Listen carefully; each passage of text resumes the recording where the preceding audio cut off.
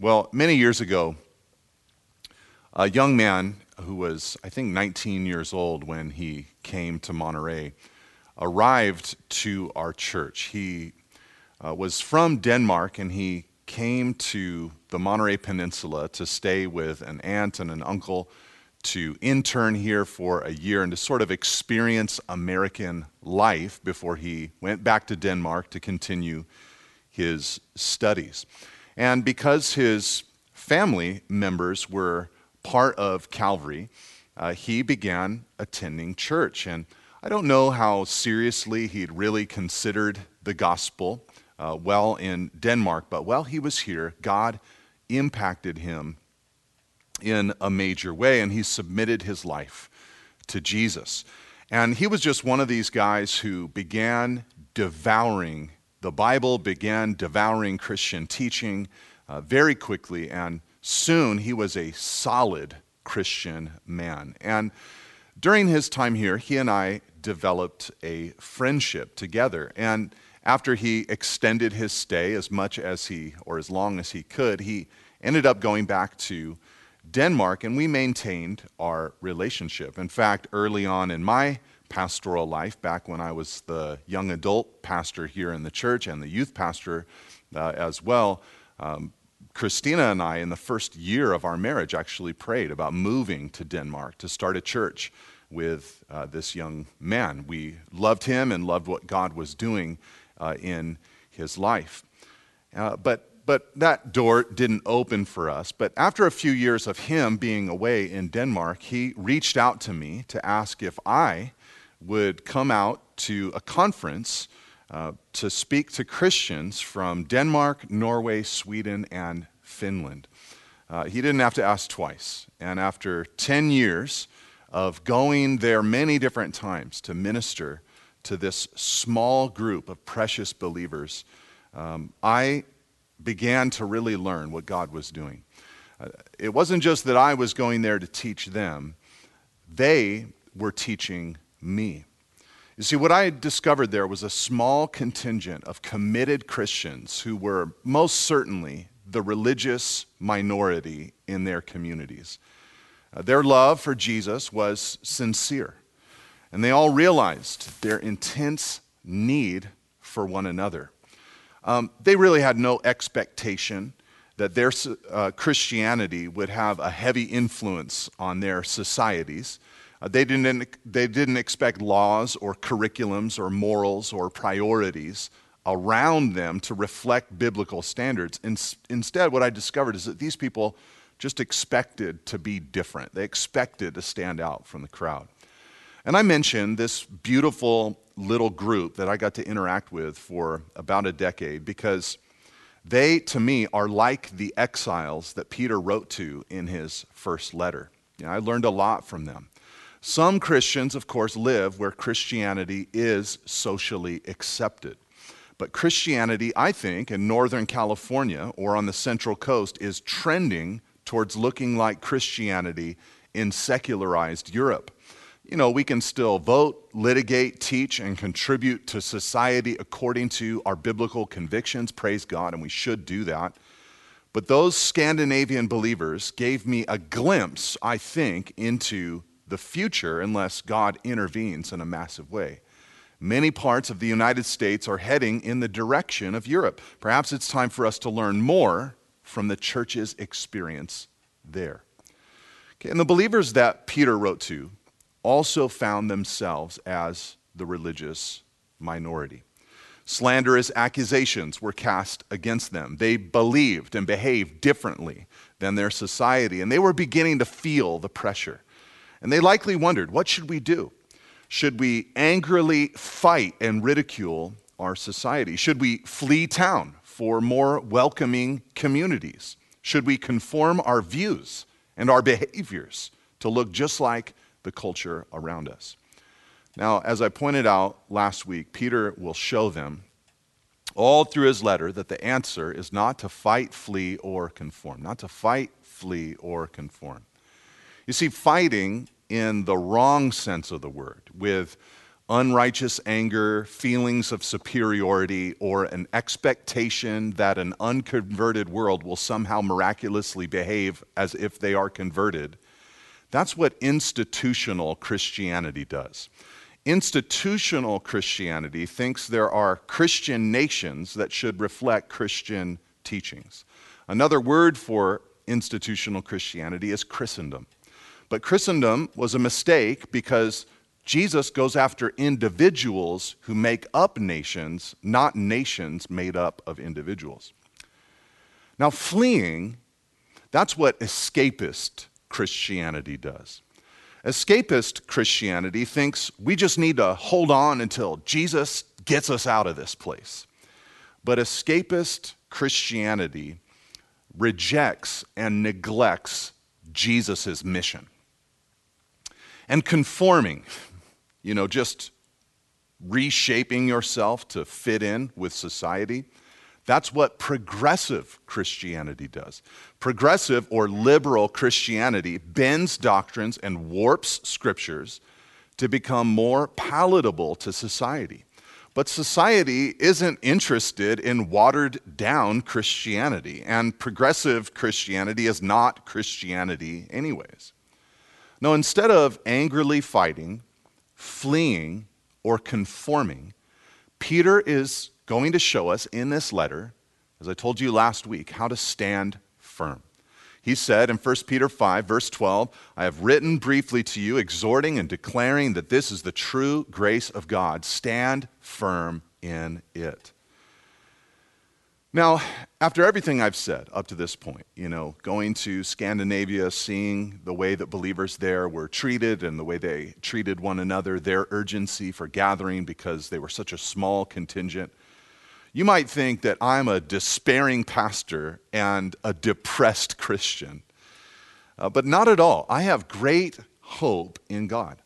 I'm excited about what God is doing on earth today. I personally never expected to be in the majority. I've always known that if Christianity was ever the majority, it would not be the historical norm. Some say they are shocked at the rapid rejection of Christianity in our society today. And I'm shocked also that it's not quicker, that it's not worse.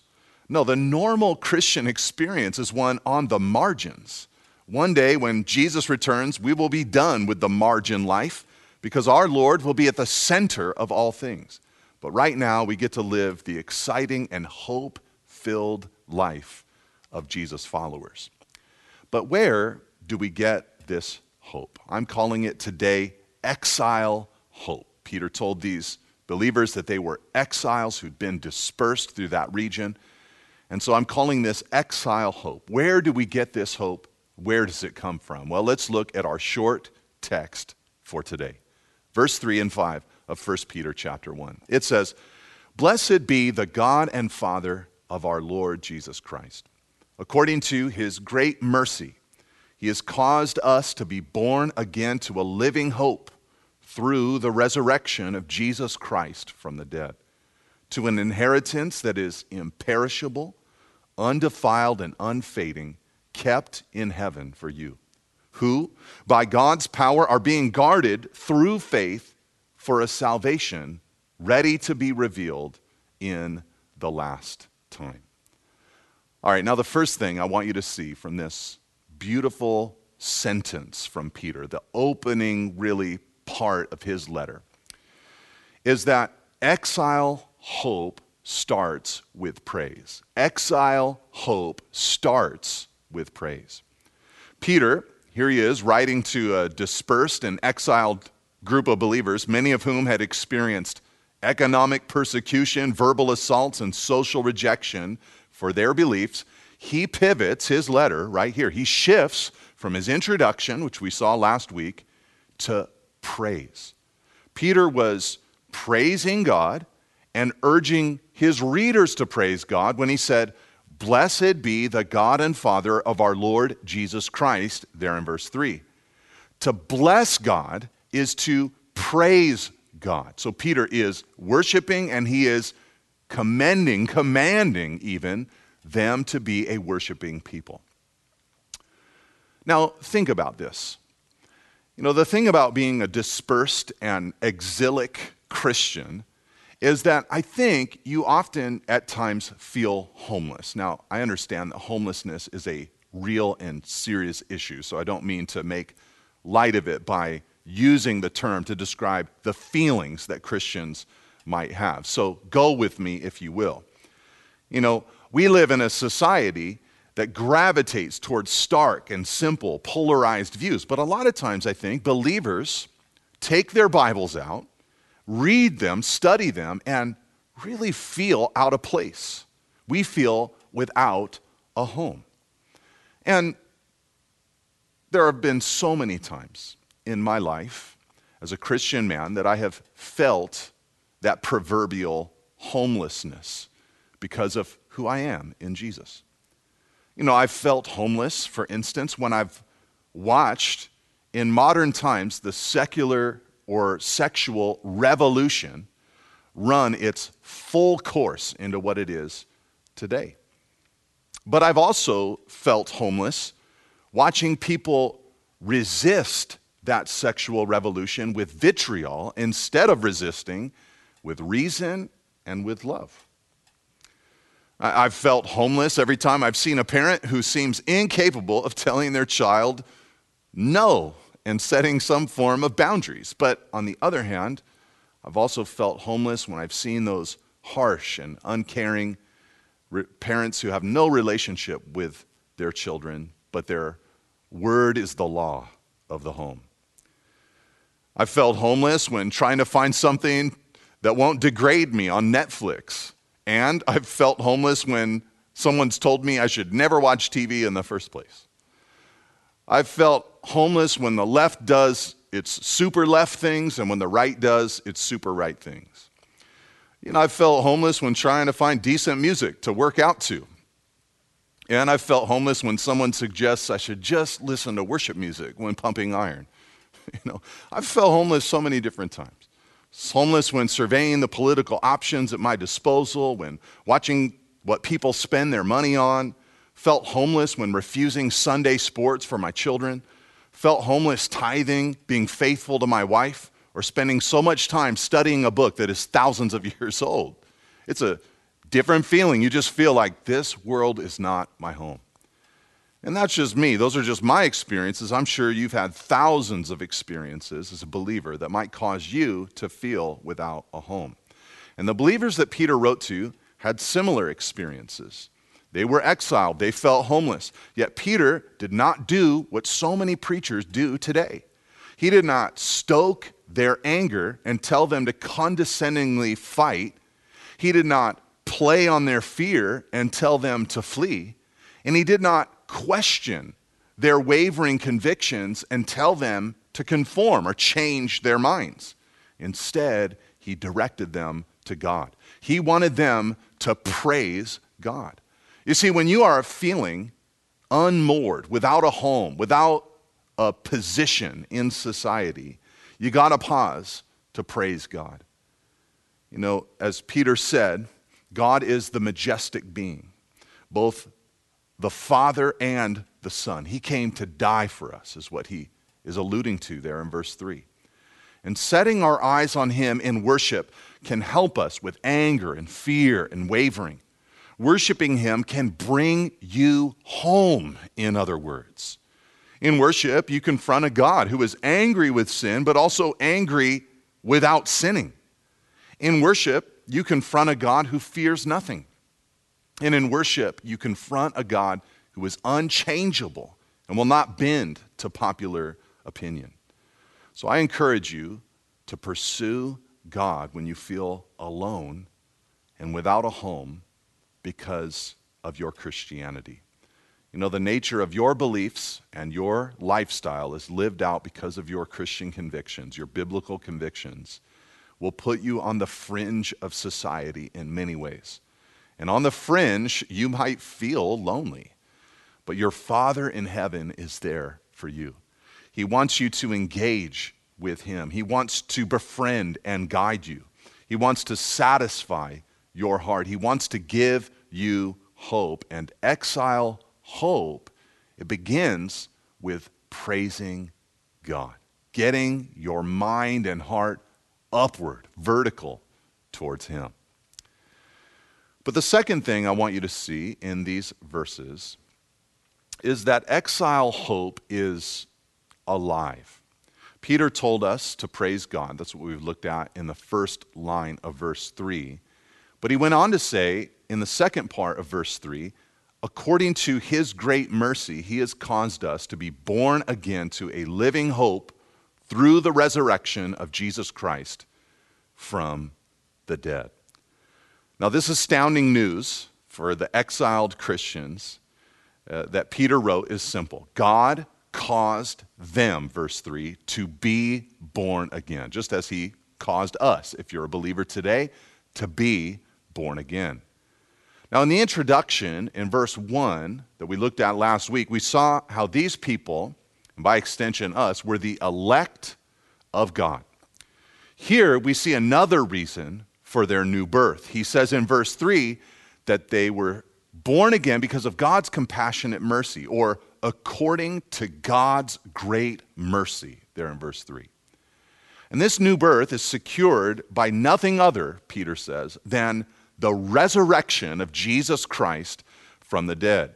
Since Jesus is alive, believers in Jesus are alive. We have been born again.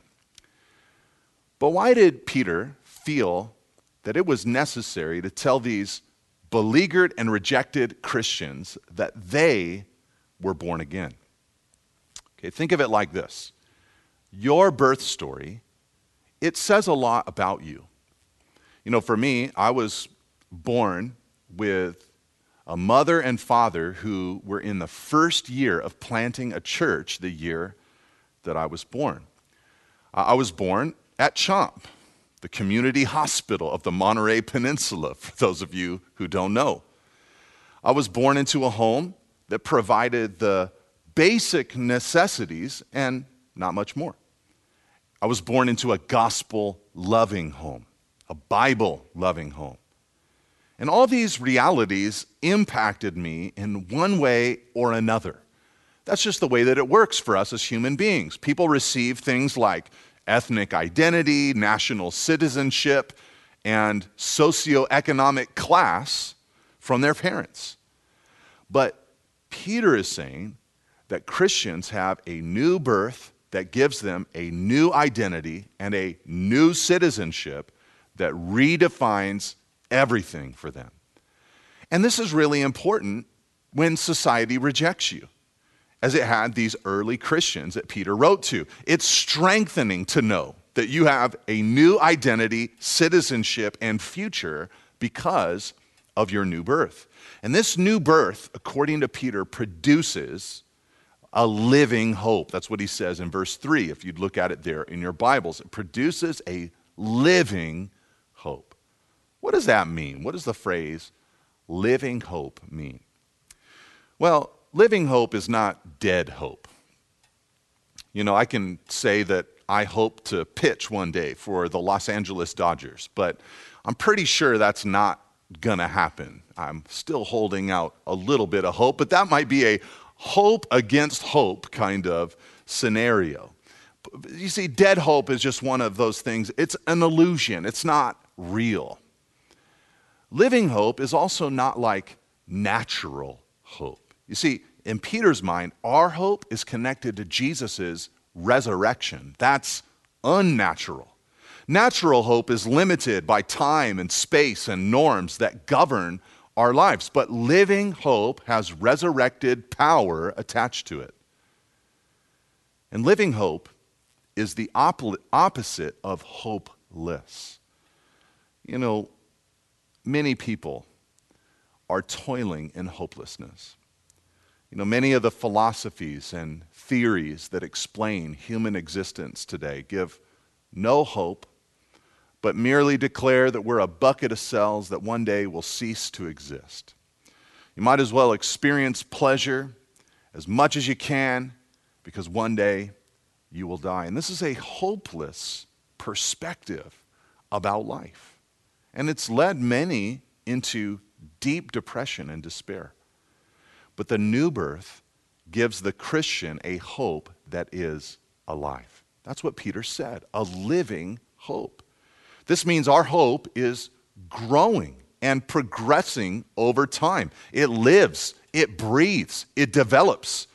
And it's alive because it's based on the realist reality, Jesus, his kingdom, his resurrection.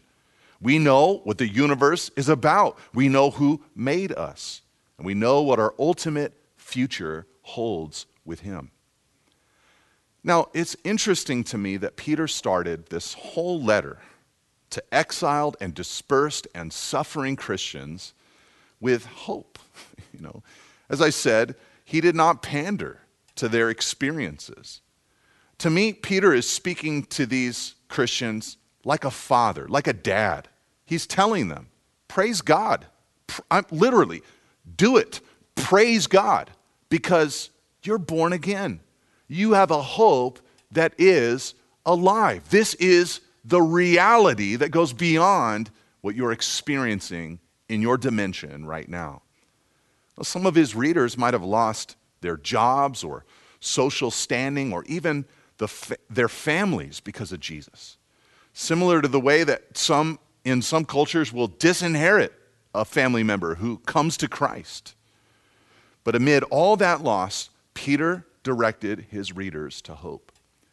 In one sense, you could say it like this: believers ought to be the most hopeful people on earth. We ought to be the most hopeful people on earth.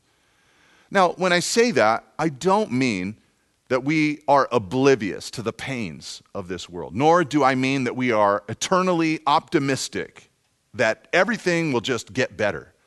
We believe really sobering doctrines as Christians. We believe in human depravity, for instance, that humanity is broken and lost without Jesus. We believe in eternal judgment. We believe sin has permeated everything. These are weighty, sobering, hard truths. So when I say that we're hopeful, I don't mean we have our heads in the clouds. What I mean is that we know our destiny. As dark as it might get, we have a living hope, a solid conviction, a firm expectation of Christ's return for us. We know where all this is going. In my house, every once in a while, someone else's socks in my family will get into my sock bin. And I don't know if you know this about my family, but it's me, my wife, and 3 daughters. I am by far the biggest person in my home. So when this happens and I pull out one of their socks, if they're the same color as mine, they look like mine, I'll try to put them on, and it becomes obvious in 2 seconds that these are not my socks. Women's size 7s just don't fit on men's size 13s. They just don't fit. I say that to say that despair does not fit a true Christian. We're born again to a living, alive, vibrant, real, exciting, tangible, truer than any reality you can see with your fleshly vision, reality and hope. That is ours in Christ Jesus. So living hope, that's what fits, because exile hope is alive. But there's one more thing I want you to see from this passage.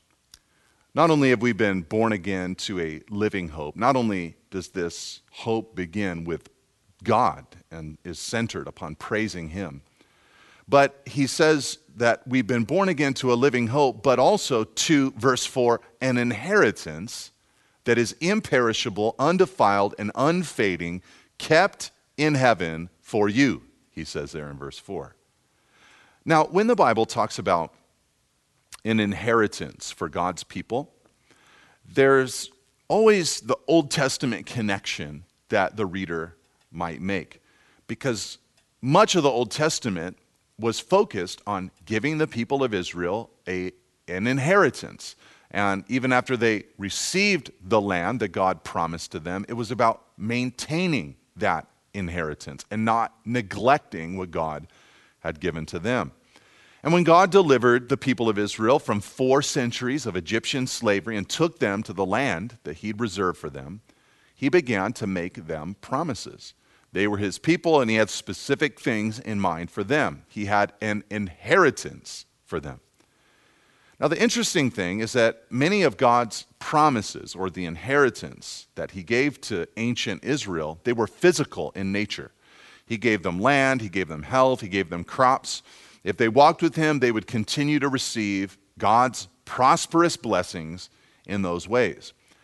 Now, when Jesus came along, he brought a new covenant filled with different promises, a different inheritance.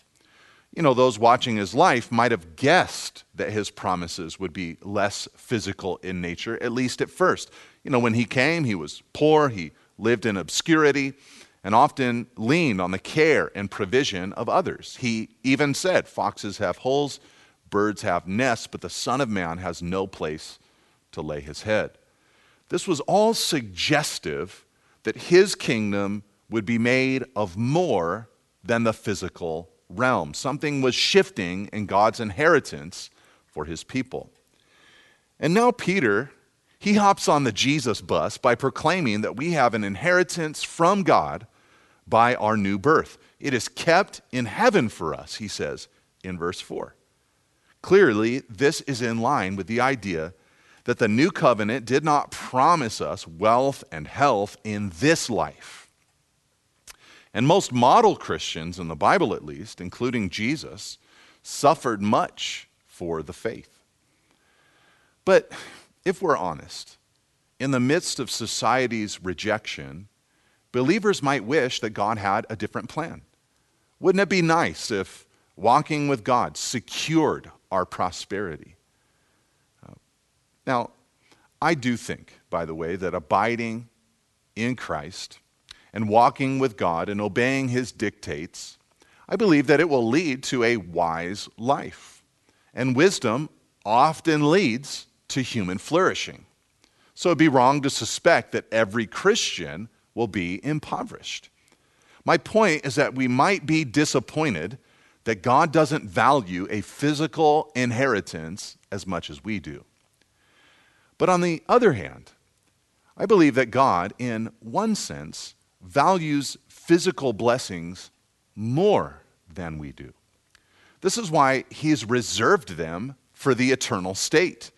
Everything here on earth has a temporary tinge to it, but his forever kingdom will be packed with spiritual and physical blessings. Health and prosperity will couple with spiritual fervor and joy. The internal and external you will be perpetually delighted when you receive the fullness of that inheritance forever. Now, God knows that a physical inheritance would be nice right now, but he's working hard to secure a people for an inheritance that, according to Peter in verse 4, is imperishable, undefiled, and unfading. That's what our inheritance is. Now, what do these descriptions mean? Well, our internal inheritance is imperishable because it's free of death and decay. You know, everything in our physical realm is subject to decay. The new car always loses its new car smell, and over enough time turns into a beater. The first iPhone, over time, turns into a relic. The new wardrobe eventually will become a laughingstock. And then if you hang on to it long enough, it'll be in style again. And don't get me started on our bodies, perishable. But God's inheritance, according to Peter, is forever. But he also says that our eternal inheritance is undefiled. And the reason that he says that is because what God is going to give us is free from uncleanness and evil. It's unstained by evil. You know, it feels like you can't even buy a t-shirt these days that isn't stained by evil somehow along the line. but the eternal inheritance will be untouched by death and evil. But Peter says, lastly, that our eternal inheritance is unfading because it cannot be impaired by time. Beauty fades and newness evaporates, but not in the eternal kingdom of God. There, the natural ravages of time reverse and beauty transcends as we forever go from glory to glory. It is unfading, it is undefiled, and it is imperishable. Now, as Peter said, this inheritance will be, he said in verse 4, kept in heaven for us. God is guarding that inheritance, reserving it for our forever life with him. Okay, but the knowledge of our future inheritance, it might raise a question in your mind. If God is keeping that inheritance for me, if he's reserved it for me, if he's guarding it for me, that's great, but what if I fail? You know, persecution is hard. Rejection is difficult. What if I am not kept for that inheritance? But Peter answers that question in our final verse today. He said in verse 5 that we are those who by God's power are being guarded through faith for a salvation ready to be revealed at the last time. Okay, what this means is that while God is guarding our inheritance, he is also guarding us. He takes our little mustard seed of faith in his gospel and uses it as a pipeline for his power to keep us for our future salvation.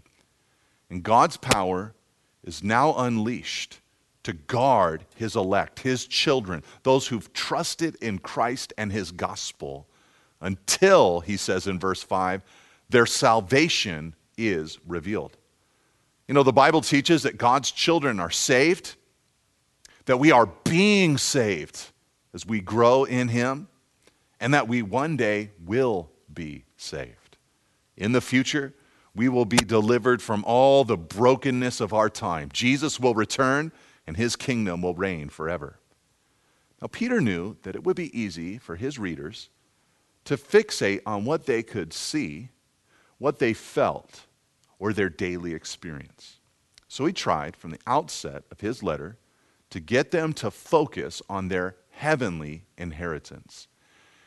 And brothers and sisters, I really believe this is of immense importance. I think that's why he put it first in his letter.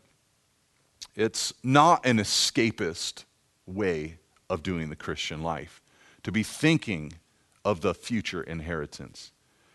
I think what it is, well, if I put it like this, it's easy in our 24-hour news cycle world to think a lot, to think often about our physical country, our tangible world, and what's happening inside of it.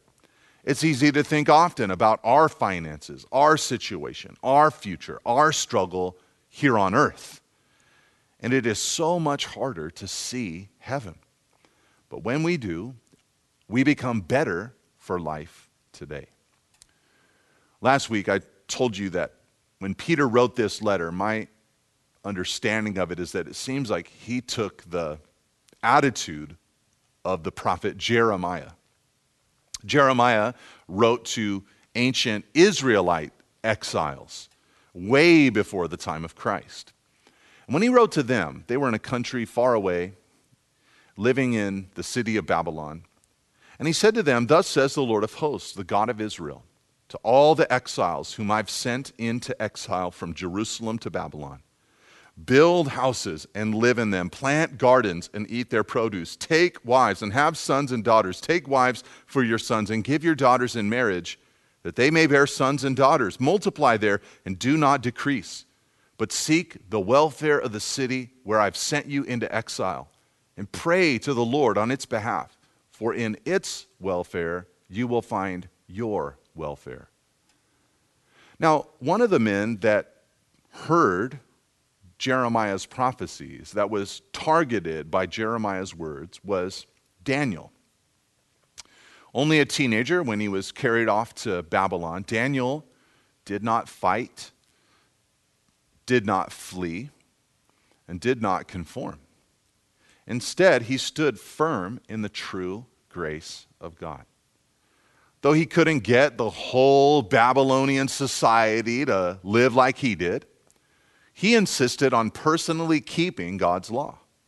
He refused to defile himself by consuming things that God had forbidden for his people. He would not refrain from praying when God told him to pray.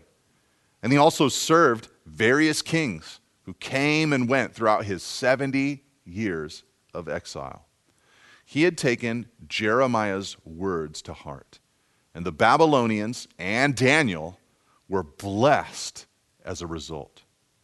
And the more conscious you are of your better and secure and future inheritance, the better you'll be at blessing your community, though you are far different from it.